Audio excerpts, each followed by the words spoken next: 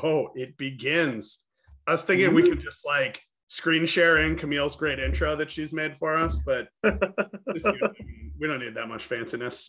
No, we don't need fanciness. We just need Zoom lady to tell us you're recording. So. Yes, recording is in progress. I'm hosting this week, maybe. I guess. Yeah. I think I'm hosting and Ryan's guesting, or whatever. We have very ill-defined roles. I'm Ben Turner. This is, of course, Ryan LeGrand. Hello. Sorry, my wife is sending my parents houses in Omaha because she's trying to convince them to move here. So nice. No, that's noble work. It's a useful thing to have. It's good. Yeah. So shout out to your parents and your wife. Shout out to my dad, who's actually been to a soccer game. His only game, Union Omaha game he's been to, we lost to New England at home. Oh man, we speaking of losses. Speaking of losses, so content for tonight. My parents were gonna go sit field side with two of their friends for our very first game ever, and then like their friends ended up moving because of a job change, and the team laid me off. And my parents have never been to a game and never asked to go and never expressed a lick of interest. I mean, I can't blame them. Yeah, maybe someday. We'll see. Well, I think now that pretty much everybody you either worked with or for is no longer there. Yeah. Maybe the feelings will have changed. Yeah, I mean, although like as we discussed on Saturday night, when you're protected as a parent, your rage sometimes knows no bounds and no forgiveness. True. So is that what we're going to start with on Saturday night? We could review the absolutely beautiful wedding that we went to. I've been to a lot of weddings in my time. I'd like to think of myself as a connoisseur. That was one of the better ones. That was an amazing wedding. So shout out to Hunter and Olivia Fangmeyer. Yeah. Beautiful Congrats. Ceremony. Yeah. Some of the racier passages from the Bible were read as which was pretty impressive at the cathedral of all places. Yeah. You know, like the main church of the diocese. Like that was a pretty big deal. But beautiful. Yeah. Hunter and Olivia won't hear these shout outs for a while because they also left 3 days after their wedding for Italy. So we're international, baby. That's right. Yeah. So if anybody follows us on Instagram, first of all, we barely ever post there. Yeah. But we did take a pod picture at the reception because all of us were there. We all shared a table. And we shared a table, and we watched a game on a cell phone because that was how we had to do it. Yeah, and I believe I said at the time, like the Berm, I'm not doing a lot of watching. I'm doing a lot of chit-chatting. Yeah, and, that's okay. Yeah, but let's start with the news of the week. Yeah. Which is first bit of news. RIP to Gio's right ACL. Poor guy. I know. And like, I think it struck, like, I felt like he was the kind of player who has not quite put it together, but was in the process of putting it together in a really meaningful way for us. So, keeping with our theme of comparing current roster guys to former roster guys. Yeah. The first thought in my head, which was a terrible thought, was, oh shit, is he the next EVD? Okay, Luke. I know, but it was just like it's just, I don't know. From what we've found out, right? No, but from what we've know, it was a non-contact type thing. You know, it didn't seem like it was anything like major happened. It didn't happen in a game. They say the non-contact ones are the worst. Because that's that's what, causes the CLs to go.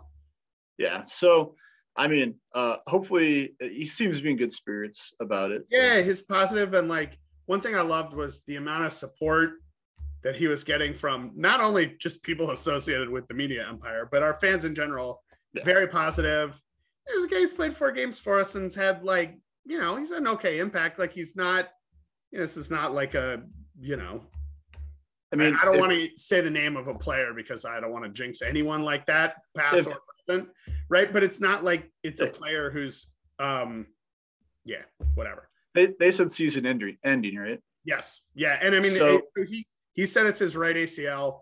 ACL's traditionally a year of recovery.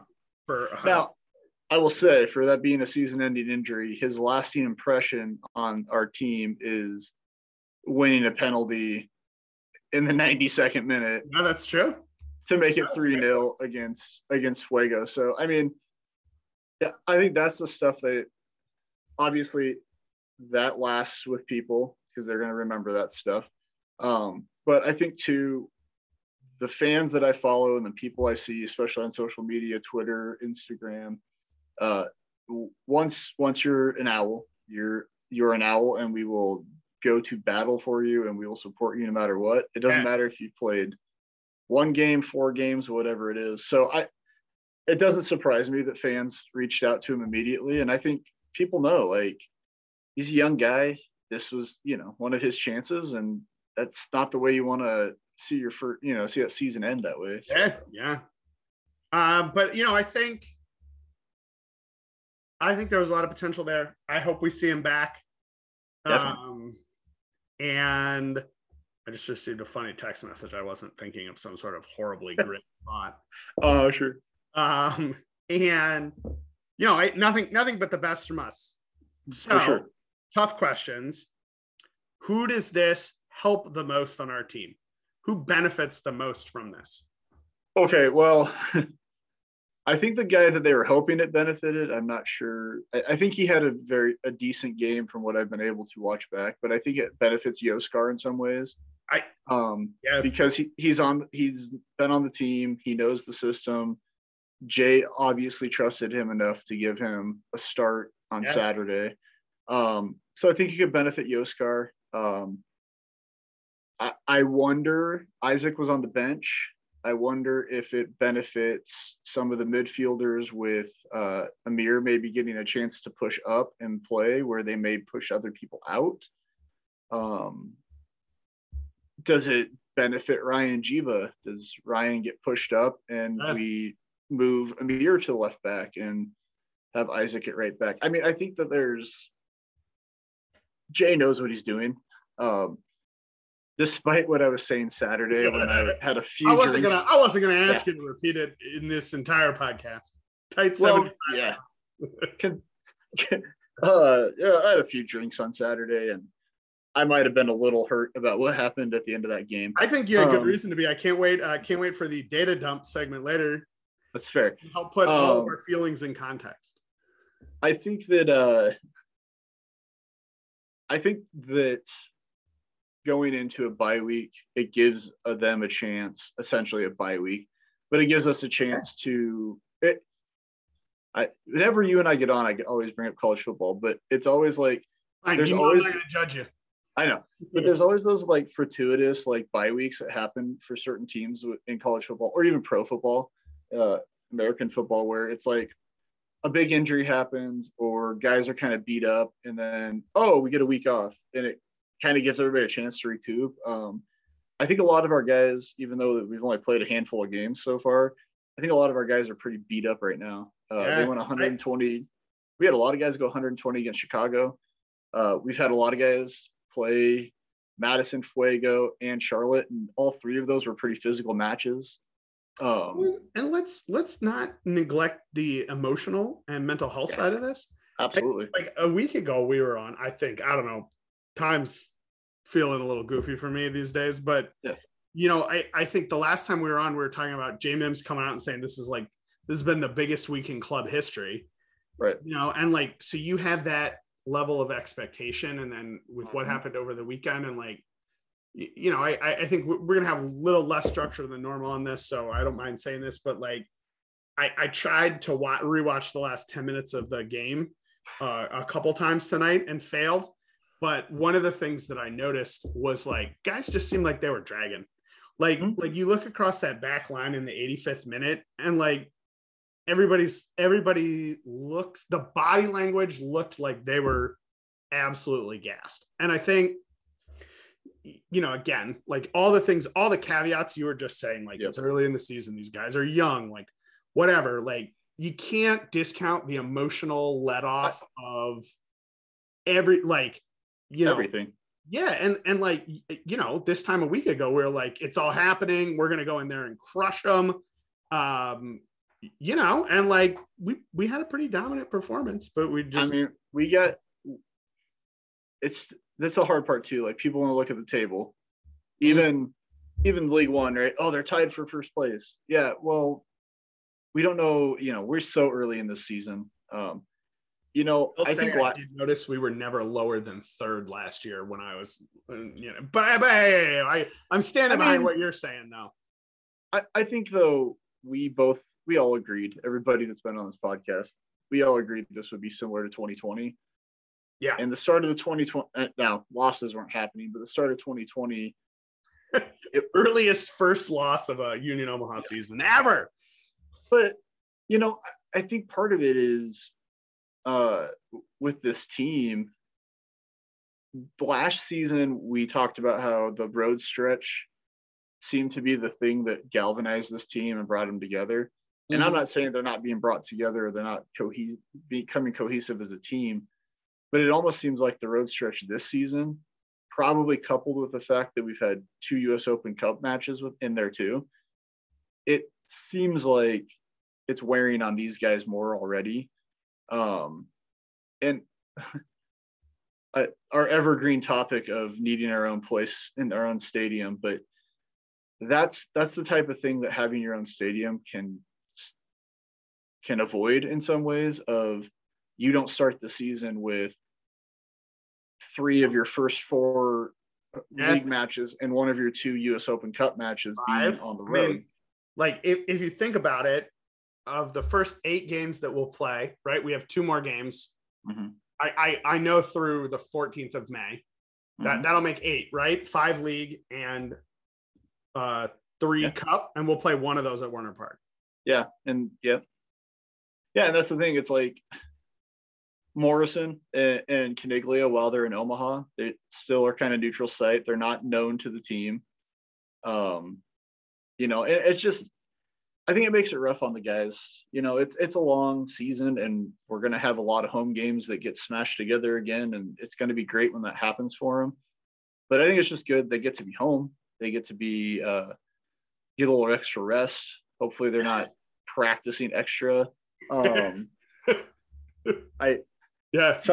Somebody in the media empire may have worried about that. You may have heard some concerns about that. Yeah. I think that they very much have to get healthy and get mentally right. And the US Open Cup match, even I think before, when we were like, oh, it's a League One team, I think a lot of us were like, oh, we benefit from that. Well, after the Charlotte thing, it's like, do we? Although, to be fair, Charlotte's beat both of us. I mean, by the same scoreline. Like, we need to carve out a pod sometime late this month and carve out some time, do a pod, like, on, maybe get some smarter folks than us and figure out what the real impact of MLS Next has been to our league.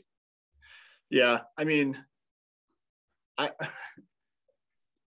it's interesting. I don't know how many guys are on the squad right now, but I don't think that I think we're about the same as where we sat last year. We were at 21, and we needed one more right back. No, we needed one more left back to be too deep, basically, everywhere. And now we've taken an area of strength, right? We had like these like winger forward types that we just had like a ton of. And I just doing a little side research over here. Gio had 3 key passes, which was good for 4th on the team in 112 minutes. And the guys ahead of him are Brito, Meza, Doyle, and the guys below him are Skierce and Kamatani. And all of those guys played the lowest was 339 minutes, and Gio played 112. I think a lot of Gio's impact too is the fact that he was coming on a lot of times as a substitute. So going against guys that have already been having to deal with Dion and Joe, And he seems to be the Dion replacement. And so they dealt with Dion, and then all of a sudden you throw a younger guy who has a lot more energy. And I think that, that helps you a lot more when you're coming on late and you have the energy. So, yeah, I mean, I hope Gio's okay. I think the guys will be okay. Yeah. I think that we have enough long-term professionals, even if they're not professionals in this league, to know that losses are going to happen. Well, and it's crazy to think, like, my next question in the outline is like, what's the impact? And that's what we're talking about right now. Yeah. And like, I think it's crazy to me to think like, we just lost this like versatile, talented, fast, direct player. And like, my reaction is like, man, that sucks for him. But I think as a team, we're okay. Yeah, like, I mean, if it was Amir or Ryan, I think we'd all be panicking a lot more. Well, I think, yes, because we are too thin in the defense and we haven't quite hit those heights that we've seen in the past. Or if Dalton, Alex, Touche, or Claudio, if it was any of those guys, I mean, too. Like, honestly, if it's like one of those guys, you're at least like, well, at least there's one other guy in the roster that plays that position. And whereas, again, Ryan Jiba is one of one right now. I think if a center back went down, I have a feeling that Jaime may be getting a phone call. Yeah, right. How committed are you to University of San Diego right now? Because we got a center back position open. Ed Gordon, can you play center back? Yeah. Well, and I think that's tall. No, but I think that's where we're going to see Jay having to figure stuff out. Yeah. Who's coverage? Ed, can Eddie play on the wing? If not, who can you push out there? Who can you have as a backup type thing?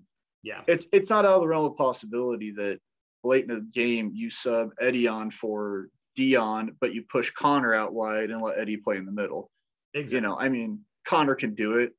I wouldn't play him 90 there, but if he needs to finish the game on the wing, I have no problem with him doing that. So, all right. Well, what other news do we have?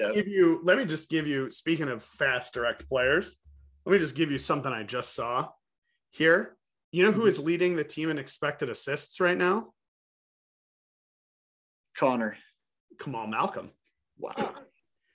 Yeah, and who was taking in a baseball game, by the way. Good. I saw it on his Insta story. I was like, good for you, Kamal. Yeah, no, and by the way, that is in like 65 minutes of play.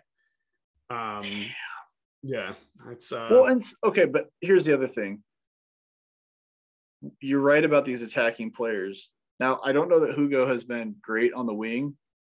But we know I don't want to see that again. No offense to Hugo. No, but I think that we have enough guys that rotate up top that if you bring Kamal in to start, you can push a guy like Noe or somebody out wide if need be. If you want to start Kamal and Hugo, and then So I think that there are options on the wing if we need to. If Dion can't play, or you want to give him a rest or whatever it is. Yeah. I mean, there's options. And I think on the Gio thing, like, it's easy to sit here and be like, it's okay because he wasn't there. But I think, to me, I think you look at those guys up there, and like, he, to me, was like, of the guys on the bench so far this season, I think he's the one who's most likely to play his way into the side and keep somebody that we thought was better now on the bench, in a way that this is gonna blow everybody's mind, but in a way that Elma did in season 1, right? Like, and kept those guys that, like, the traditional strikers of Elvier and Juan on the bench. Well, I think that what you're talking about, though, is a lot of what we saw in season 1 of we started with certain guys even in the midfield, like Sebas and guys like that. And as the younger players figured it out, those guys started losing their starting positions because Jay trusted these other guys. And I think that's the hard part, is we aren't far into this season. And so I think you said it on Saturday. This is our first loss since early October. Yeah. Now, granted, it's two seasons, but we also went on an insane tear after that Madison match. you know, No, and like, you know what? We lost 5 games last year and 3 in our first season. Like, right. Yeah, we've lost 9 total games in 3 seasons. That's pretty dang good. Yeah. So, exactly. Was there any other news that I missed? Because Noe Meza made Team of the Week, I believe. He did. I did see that for a really nice goal. I mean, it was nice that he scored. It's pretty scrappy goal. It was not Noe Meza against the Chicago Fire. It's okay though, because Noe needs to be able to score those goals as much as he needs to score the golazos. I'm pretty sure. So I watched the highlights, and I'm pretty sure that the announcer said, "Ask any striker, they'll tell you. Doesn't matter how they look, they all count the same." Something to that effect. So it's kind of what you said to your wife when Kamal scored against Fuego. She's like, "Well, it barely went in." It's like, it went in. It's a goal. Also, kind of like Vin Diesel told Paul Walker after their first street race, doesn't matter if you win. Ask any real racer, they'll tell you, doesn't matter if you win by an inch or a mile, a win's a win. So it's true. Yeah. I talk about that all the time with that scene from the Fast and the Furious. No, just that sentiment, like Nebraska football last year, right? Like everybody's like, oh, all these close losses. And I'm like, guess what? When people look at the record, though, all they see is a loss. They don't see that you only lost by a point. Yeah. You know, oh man, this is too far out there. But one thing I do like about Ken Pomeroy's college basketball rankings is he tracks luck. And like, you know, which is sometimes a useful thing to look at in a college basketball season when you're like, you know, are we getting crushed because we're losing a lot of games that are coin flips, and like, you know, we're losing a lot of coin flips or whatever. So I have here, did you watch the game? So Hunter and Olivia, I apologize. But while people were giving speeches, my attention may have been split. Yeah, I can listen and watch. I do it all the time. Yeah. I may have gotten a few elbows and looks from my wife during the wedding, or during the reception. I mean, I didn't watch it back. I did not watch it back, and my first watch was limited in scope. Yeah, I mean, I think we both saw enough of what was going on. I will say that where this isn't going to be our typical breakdown is I don't know that I watched closely enough to know how quality and well we were playing throughout the match. Now, I can say based on, I mean, you're going to do a data dump at some point, but based on what the team released statistics wise, we seem to be right in our comfort zone. Apparently, passing, I haven't looked at that. Passing was over 70%. So apparently we need to pass worse. Yeah, no wonder we lost. Yeah. Right? Isn't that weird? From what we watched, I think you and I got to watch a lot more of the first half. Yeah. Because the reception didn't really get going until like after 6:30. Yeah. And so we watched pretty much the whole first half. I think the second half we saw basically our goal and their winning goal. I don't know that I remember their game tying goal. Yeah, I saw it because it was a mistake of a certain player who's significant other was in attendance. Like, I don't know about a mistake. Like that person got out jumped, right? Like Dalton that happens. That one. It does. And like, you know, I think. And how much is that tired legs again? Oh my gosh. Yeah. And like, I think ultimately for me on the watching and rewatching, I didn't get a great feel in the beginning. And like, if you know the movie's a tragedy and the main character is going to die at the end in a way that feels pretty unfair, I'm not going to go back and rewatch the film. And like, that's kind of where we're at on this. Yeah. And so we can just move on. Thoughts on their second goal, AKA the clearance didn't count. The ghost goal? Is that what you're talking about? Okay, I've said this multiple times. I said it at the reception. I've said it on Discord. I've probably told my wife a few times, even though she could care less. If you're going to count that as a goal for them, then the one that we saw in the first half that hit the post and under the crossbar and bounced out should have been a goal as well. I agree. On our Discord, Camille said, you know, the camera angle was not great. It's never great, unfortunately. and there's no goal line technology. But no, and the AR's never in the shot, which means they're close to the goal line. I went back and watched for that. I guess in my opinion, from the angle it was at, it looked like it hit off Kevin. It hit just inside the post and bounced out. I also said on our Discord when we were all chatting, it reminded me of Domi's pen against Tucson at Morrison, where it hit, but Domi's, instead of coming out, just rolled across the goal face. And I feel like it hit a very similar spot on the post. So I don't know. I don't ever remember. I know on the end line and on the touch lines, the whole ball has to cross the line. Whole ball over the whole line. Yeah. Now, is that true for goals? Or is it just, is it like football? If you get the nose of the ball over, it's a touchdown. No. It is the rule is the whole ball over the whole line. So based on what we saw, I don't know that the whole ball crossed. I mean, so very clearly the AR made the call, right? Like if you watch the replay, the ref looks over, and I give him credit for that, and then signals, right? Yeah. Which, like, what you want to do. Exactly. Hard to know how he could see the whole ball over the whole line on it, but again, we're watching in like VHS quality replays here. Like, it's really hard to tell and super far away. So let me give you because again, I tried to prepare for this podcast. Right? Yeah. And so what I did was I watched it a bunch of times and tried to come up with an argument that wasn't based on the direct visual clues, because again, unaware, like, and again, I started with like, well, maybe the AR had a good angle. I don't know. The thing that convinces me that it's not a goal is that Kevin never bothers to look over at the AR. True. And so guilty human impulse is to peek and see if you got away with it. He doesn't look until he sees everybody else is looking and the goal's been given. And then he starts center ref and then the line judge, or whatever the guy on the side is called. The linesman. The AR. Yeah, the linesman. Yeah. And so like he didn't think the ball went over. Now, again, like it's a game where, like tricking referees is like a critical part of the game. One of the reasons Landon Donovan was a better player because he was too honest. But like, so it's part of the game. Nobody on our team seemed to think it went in.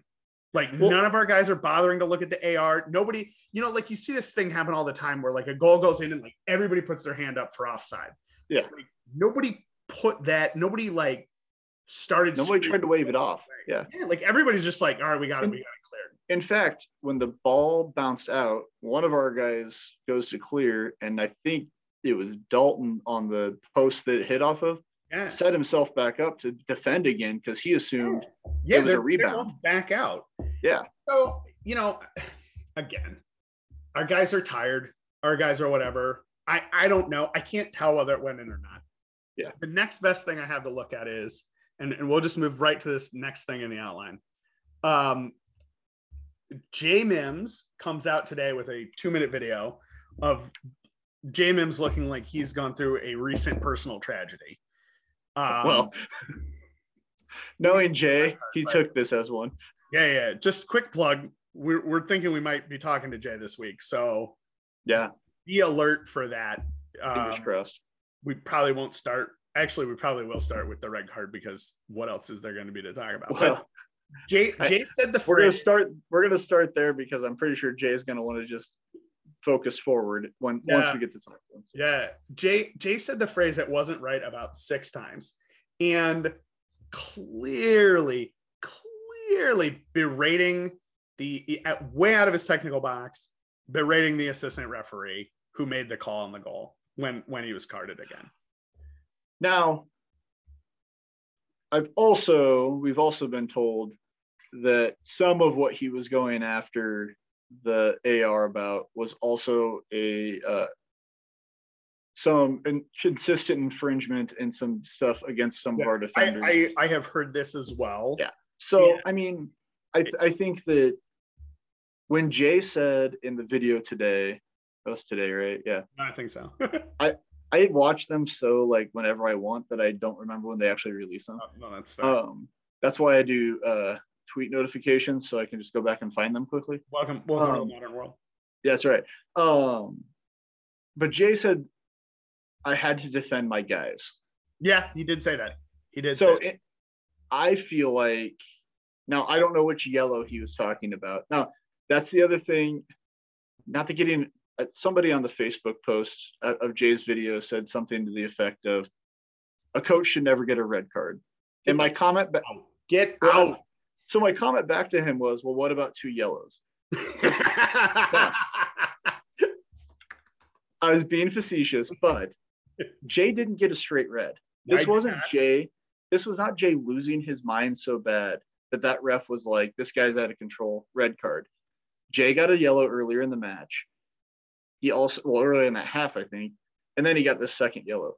I wonder if he is combining both things, and if the first yellow was him complaining too much about our guys and the tackles that were happening. Yeah, that's fair.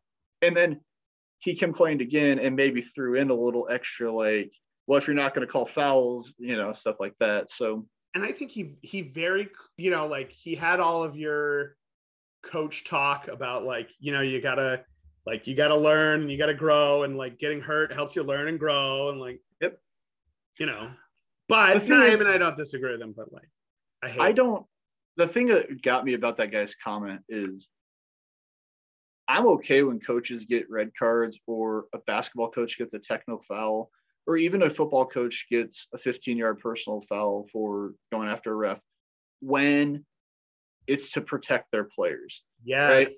Yes. So if you have a player who is, so Dalton is the player that we've been told maybe have been getting hit a little bit, getting roughed up, didn't feel great after the match. Got hacked to pieces. Yeah.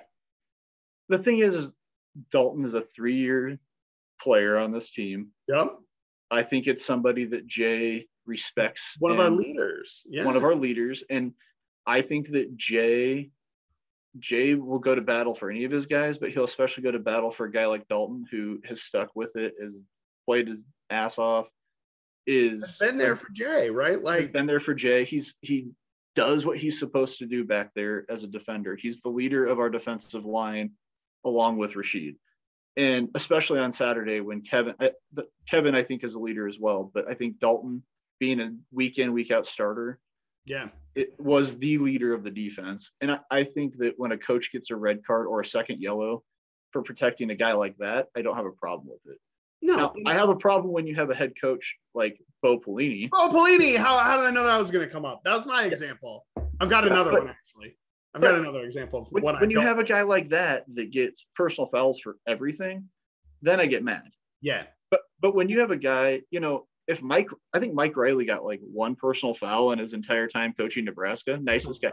Sounds but the one time he got it, it was like a serious thing that happened. And the example that I'll give of like a time when I didn't respect a coach for doing it, St. John's was playing Creighton and getting like blown out, and Chris Mullen just like got a cheap one in the start of the second half, and like you could just tell he didn't want to be there, and he was like over it and was ready to leave, right? And like Jay got it in the 95th minute. Like it wasn't after a controversial call of a goal.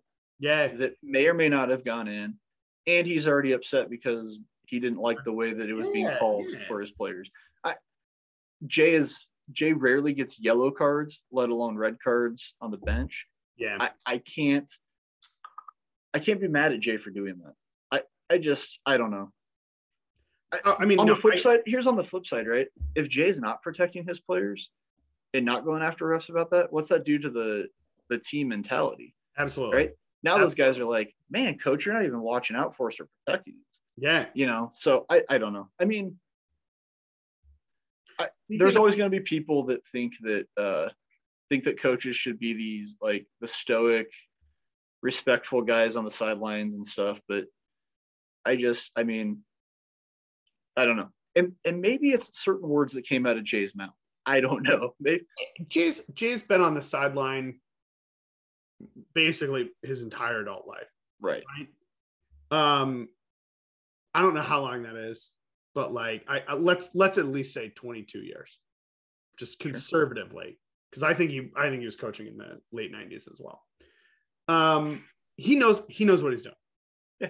Right. And maybe it's for the team talk afterward to come back and be able to say, guys, like, you're out there giving your all for me. We got screwed, but I made sure that they knew, and it won't happen again next time because of it. Like, I think ultimately too, if you can't trust your assistant to handle one league game, agreed, get a new assistant, right? Like, especially against, not to downplay Richmond, but against a team you've played before. Yeah. So the team, know their tendencies. I don't think that Jay's going to go into Richmond feeling like his guys don't know how to handle Richmond. No. Richmond hasn't changed. Shut down Terzaghi, you win games. Like, yeah, it's worked okay for us. Yeah. So I think we've kind of, I think, discussions that have happened offline, everybody's come to the same conclusion that he has to set a league match. It's not the US Open Cup match, right? That's what I've heard, but like I know, and where in the world would I find out? Let's ask Jay if we talk to him on Thursday. So typically with players, if it's 2 yellows, it's usually a 1-match ban, and it's within the same structure that you got the same competition. Yeah, same competition. Now, there have been instances where that's not true, but that's usually because people do stupid things, like, something like could hurt somebody. Or I watched a video about a story about back in, I think it was in the 60s, with Cologne. They had a player that didn't want to miss a final. And so he knew that if he got a straight red, he'd have to sit out the next match, whatever it was. And then there happened to be a league match in between. And so he just picked the ball up and booted it into the stands one time just to get a red card. But then he did the Landon Donovan thing, and he was too honest about it. And so then the FA in Germany was like, oh, no. Now you missed both. So, but I mean, Jay getting 2 yellows, I would hope it would be the next league match. Although I think he also can trust his assistants to take on a US Open Cup match against Noco. He'll be wearing whatever sock, shirt combination he needs to be wearing wherever he is. I'm like, I think it's going to be harder than him than anybody else. And like, I think he knows what he's doing. He doesn't strike us as a hothead. He kept his cool at other moments. My wish is this. Yes. Stefan Baumgart, who coaches Cologne now, he had a COVID exposure, wasn't positive, but had a COVID exposure, wasn't allowed to coach a match at this winter. His daughter filmed him watching the match and filmed all of his reactions. I need somebody to film Jay watching the match on ESPN Plus. Oh my gosh. And I really hope his first comment is, man, this camera angle sucks, because that's what we all say. Yeah, no, right? Like, gosh, yeah. That after this, his biggest regret is that he had to watch it on TV. That's my hope. Yeah. All right, what else you got? Let's put some context on this through a data dump. Yeah. Hashtag data dump. Okay, so let's start with draws. Well, first of all, this is the 50th league match we've played. Wow. Including playoffs. Okay. So we maybe played 52 competitive matches. I didn't bother including the Open Cup in my analysis here. Fair. Okay. Which would have been complicated. Okay, so we had 5 draws our first season, 9 last season, and we've had 2 so far this season for a total of 16. Yep. Of those, 4 were scoreless draws and 12 were scored draws. We've had 1 of each this year. We had 2 scoreless and 3 scored year 1, and then we had 1 scoreless last year and 8 scored draws. Okay, so that's our first sample set, those 16 games. Okay. In those, we were ahead and gave up an equalizer 0 times our first season, 5 times last season, and once so far this season, the Madison game, for a total of 6, which leaves us having fought back to gain points in 10 of our draws, 10 of our 16 draws. Wow. So your sample size there really is like, again, the idea that like you're dropping points if you're moving from a winning position to a drawing position, you're gaining points if you're going from losing to draw. So we've dropped points in 6 of our 16 draws overall. So we've which doesn't surprise me considering the level of defense we've played. Yeah. That only 6 times did we go from a winning position to dropping points. I mean, that's crazy. We did it 5 times last year. Yeah. Or I think not dropping points, but like we went from a win to a draw. Right. Which is dropping 2 points. Yeah. But yeah. I think that goes to say that typically, and this is what I said Saturday too about this match, was typically if we score a goal, we all feel pretty good about it because it's not and you may get to this, I don't know, because I don't know what your data dump is, but we very rarely give up multiple goals. I didn't track that for this, but you're right, we don't. I mean it's not. We've never. I can't say this out loud. I'm way superstitious tonight. Let's keep moving. I will say, go ahead. Without the empirical evidence, it doesn't feel like we typically give up more than a goal in most matches. I mean, no, we can go see what our overall goal difference is, but it's positive, almost certainly. Oh, in part because last season matches, we've lost 9 of them. Yeah. So we had 8 losses before this one. Okay. 4 of them, so that's half. We gave up the game winner in the first 20 minutes of the game. Oh. Technically the first 18. These would be the games where we lose 1-0 and we spend the whole game chasing. Mm-hmm. Which is tough. A game archetype that I'm sure you can remember. Well, and that's tough for a counterattacking team because typically the other team then is not attacking as hard because they have their goal. Couple of notables for you on that. At Morrison to Tucson and home to Greenville last year. What was Tucson's penalty though? Was that first? Second half. 7th minute. 7th. God. Yeah. It felt late. It felt later than that. Yeah. No. It was really early on. Yeah. Okay. So we have given up 2 game winners between the 50th and 60th minute. Okay. And that was both against Forward Madison. Fun fact. Sorry. In fact, in the games that counted last year, where they beat us, they scored all 3 of their goals in that time frame. Jesus. Yeah. And then 2 game winners were given up between the 70th and the 80th minute. The latest all-time losing goal that we've given up was at Chattanooga last year in the 79th minute. Prior to Saturday.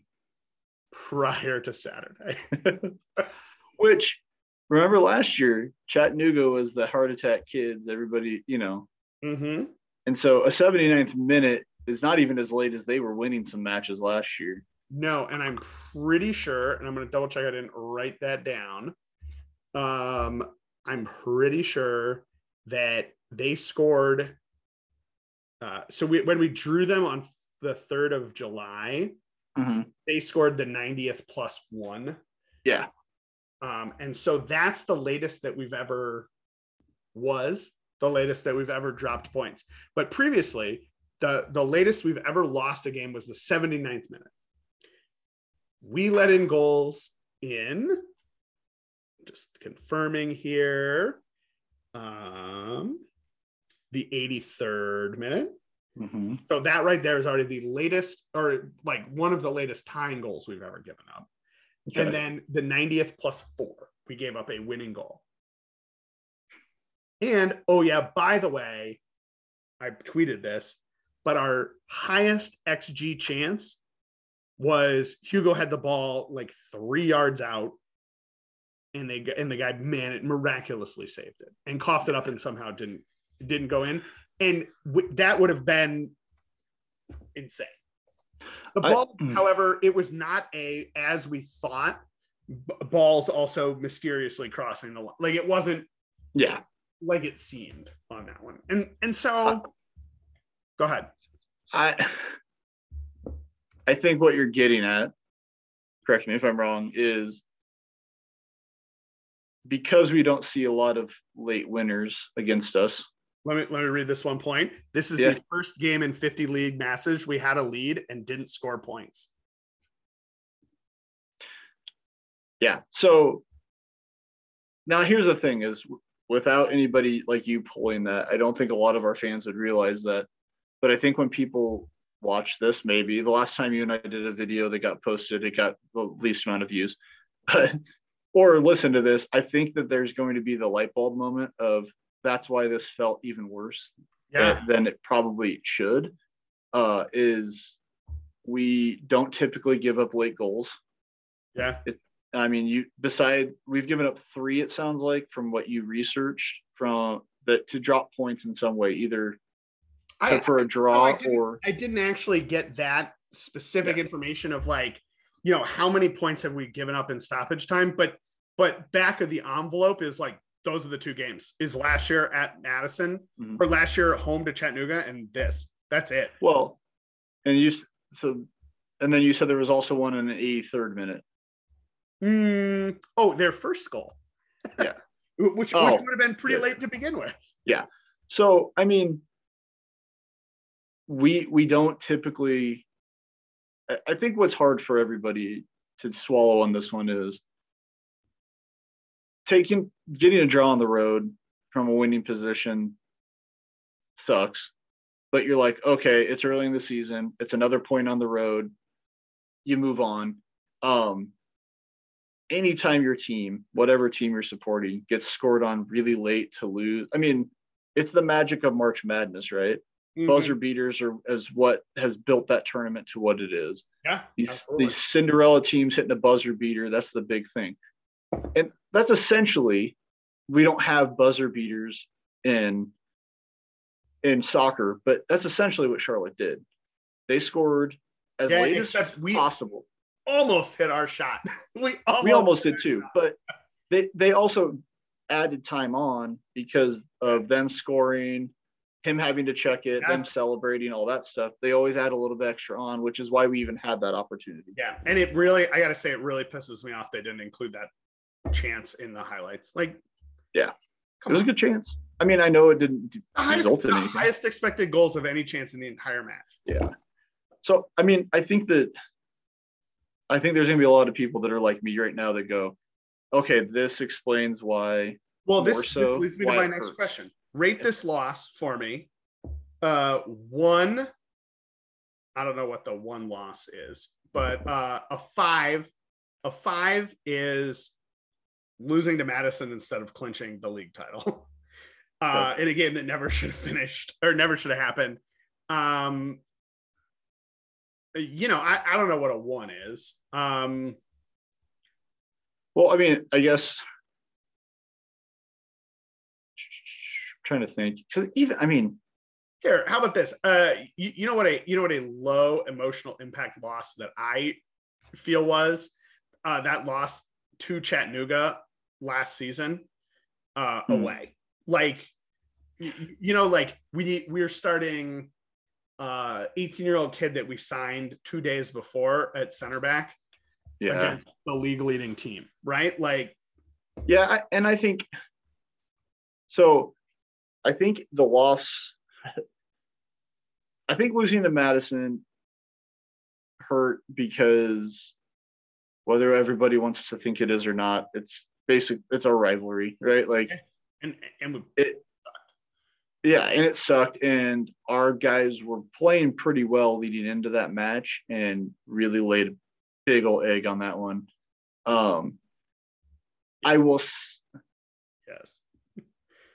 I will tell you, and part of it is my chosen career path of where I work, is I've gotten really good at compartmentalizing things. Yeah. And so even with this, like, I was going to be like, oh, I had a really lovely weekend because guess what? Outside of this team losing, I had a delight. The wedding was amazing. My daughter had her first communion on Sunday. It was a great time. Yeah, it was amazing. It was she did a great job. Everything was beautiful. Everything went according to plan. We actually had nice weather, and so it's really easy for me. And age probably factors into it some too, but it's really easy for me to move on from a loss because I can now. If this was a loss in September that made us go from a home game, playoff game, yeah, something like that, I think it would be a bigger emotional impact. Now I will say, because I can compartmentalize, when they happen, each loss, they all hurt at the time. Absolutely. Like every one of them, it's like, oh my God, what happened? But rating it, I don't know that there's, well, for one, we've lost how many times total in 3 years? This would be 9.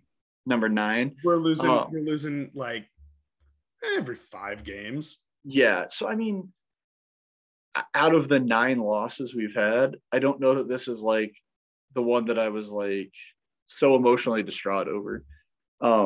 Yeah. So I got a theory on this because I wasn't either. And like, I don't think it's where we were. I don't think it's what we're doing. I don't think it's how great the weekend was. We have 3 people in my household on antibiotics, including myself, for sinus infections right now. Yeah. Thank you, home opener and the wind. Yeah. But like, we had a great weekend too. But it wasn't that. It's this. This is my mind. We had like such a chip on our shoulder as fans for those first 2 seasons because nobody believed in us. Nobody respected us. Nobody would acknowledge that we had validity to exist in this league, right? Like, and slowly but surely it happened like a little bit at a time, right? Sure. But like, so a loss to a team like Madison, right? Where like their fans were difficult when we were coming in the league. A loss to Greenville, a team we view as our true rival. Like they're celebrating in front of us like they just won a cup or something. Like, I guess they did win a belt. So like, whatever. but we won a championship last year and we won the league and we won the cup. And like, we absolutely flattened every team in our way in the playoffs. And because of it, you know what? Like if we're in a little bit of a rebuilding year because most of our team from last year is off succeeding in the championship, and we're going to have some ups and downs. And like this hurts a little bit, but you know what? It's fine because I have a star on my crest and a picture of me holding the belt and the cup on November 20th last year. So season 1, it was 16 total matches, right? It was half the season. We lost 3. And but we didn't lose one until our 9th game. Right. And then we lost 3 in a row. Right. But so I think what you're saying, I think that Chattanooga loss probably was harder on me than this one because of exactly what you said was I wanted this team so badly to prove to all these people that were saying they haven't kicked the ball yet, they haven't done this, whatever. Yeah. And whatever. It's been 2 seasons now. No history. Yeah. I'll admit to this now because it's been 2 seasons. But even some of those draws, those things that we had leading up to that first loss, I wanted us to keep winning and play so well, and I wanted it to be successful because I set those records, right? Like, because I'm a petty person by nature sometimes, Ben, and part of it for me was it's like rub it in their face type thing. Like, look, you said we couldn't do it, and we went on the longest fucking best at it. Yeah, like and it was one of those things. It was just like, so I think when we lost to Chattanooga, I had 2 emotions from that match in 2020. The first was relief because now it's like, okay, they got a loss off their chest. Right. But the second one was, oh crap, like what does this result in? Yeah. And then obviously the rest of that season played out the way it did. But I think that's why even last year, and I think last year, even the losses we had, they were seemingly, if I remember right, spread out fairly. Very. And that team, even throughout the season, felt like a team that was destined to, at the very least, be playing in the championship game again.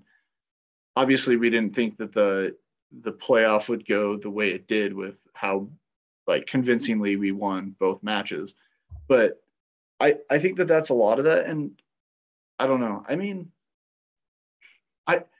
I have this tendency, the only team I really root for that wasn't like a giant first and then has like fallen off the wayside is FC Cologne. Because, you know, in my time supporting them and in the time that I've been aware of them, even they've been a mid to low table team in the Bundesliga or had to fight their way back and get promoted.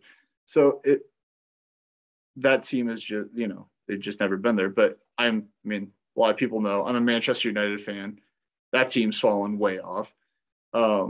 Even in my my other I too am looking forward to an American billionaire buying my European club. Well, yeah, it's just, I mean, hey, anybody but the Ricketts, like it's gonna be okay. Fair. No matter what happens, at least it's not. At least I'm never gonna have to see Pete Ricketts like holding, you know, sitting next to Didier Drogba. Thank goodness. Yeah, Pete would probably mess his name up. Sure would. I mean, I'm a Nebraska football fan. Clearly, you know, it's stuff like even some of the other professional sports teams I follow. Yeah, the Chiefs have been good lately, but they were god awful for all the years I supported them as a kid. Yeah, crap forever. Yeah, I watched a lot of Kansas City Royals baseball with, you know, a third full stadium, and you could walk up the day of and buy tickets because the team only won 30 to 40 games a season. Like, so, you know, but like I've kind of supported both, and I don't see that this is a team that this is the downhill slide. No. I just look at it as it's a bump in the road. Year. We're gonna have it's gonna be a little bit rough for a while. And let's be real. We all knew this was going to come when you win a championship and all of your best players move on and go up. We have 12 players playing elsewhere. Yeah. And a lot of them playing very, very well. Yeah. I haven't done Owls Away, but we'll talk about that on the Discord. Yeah. So, I mean, I don't know.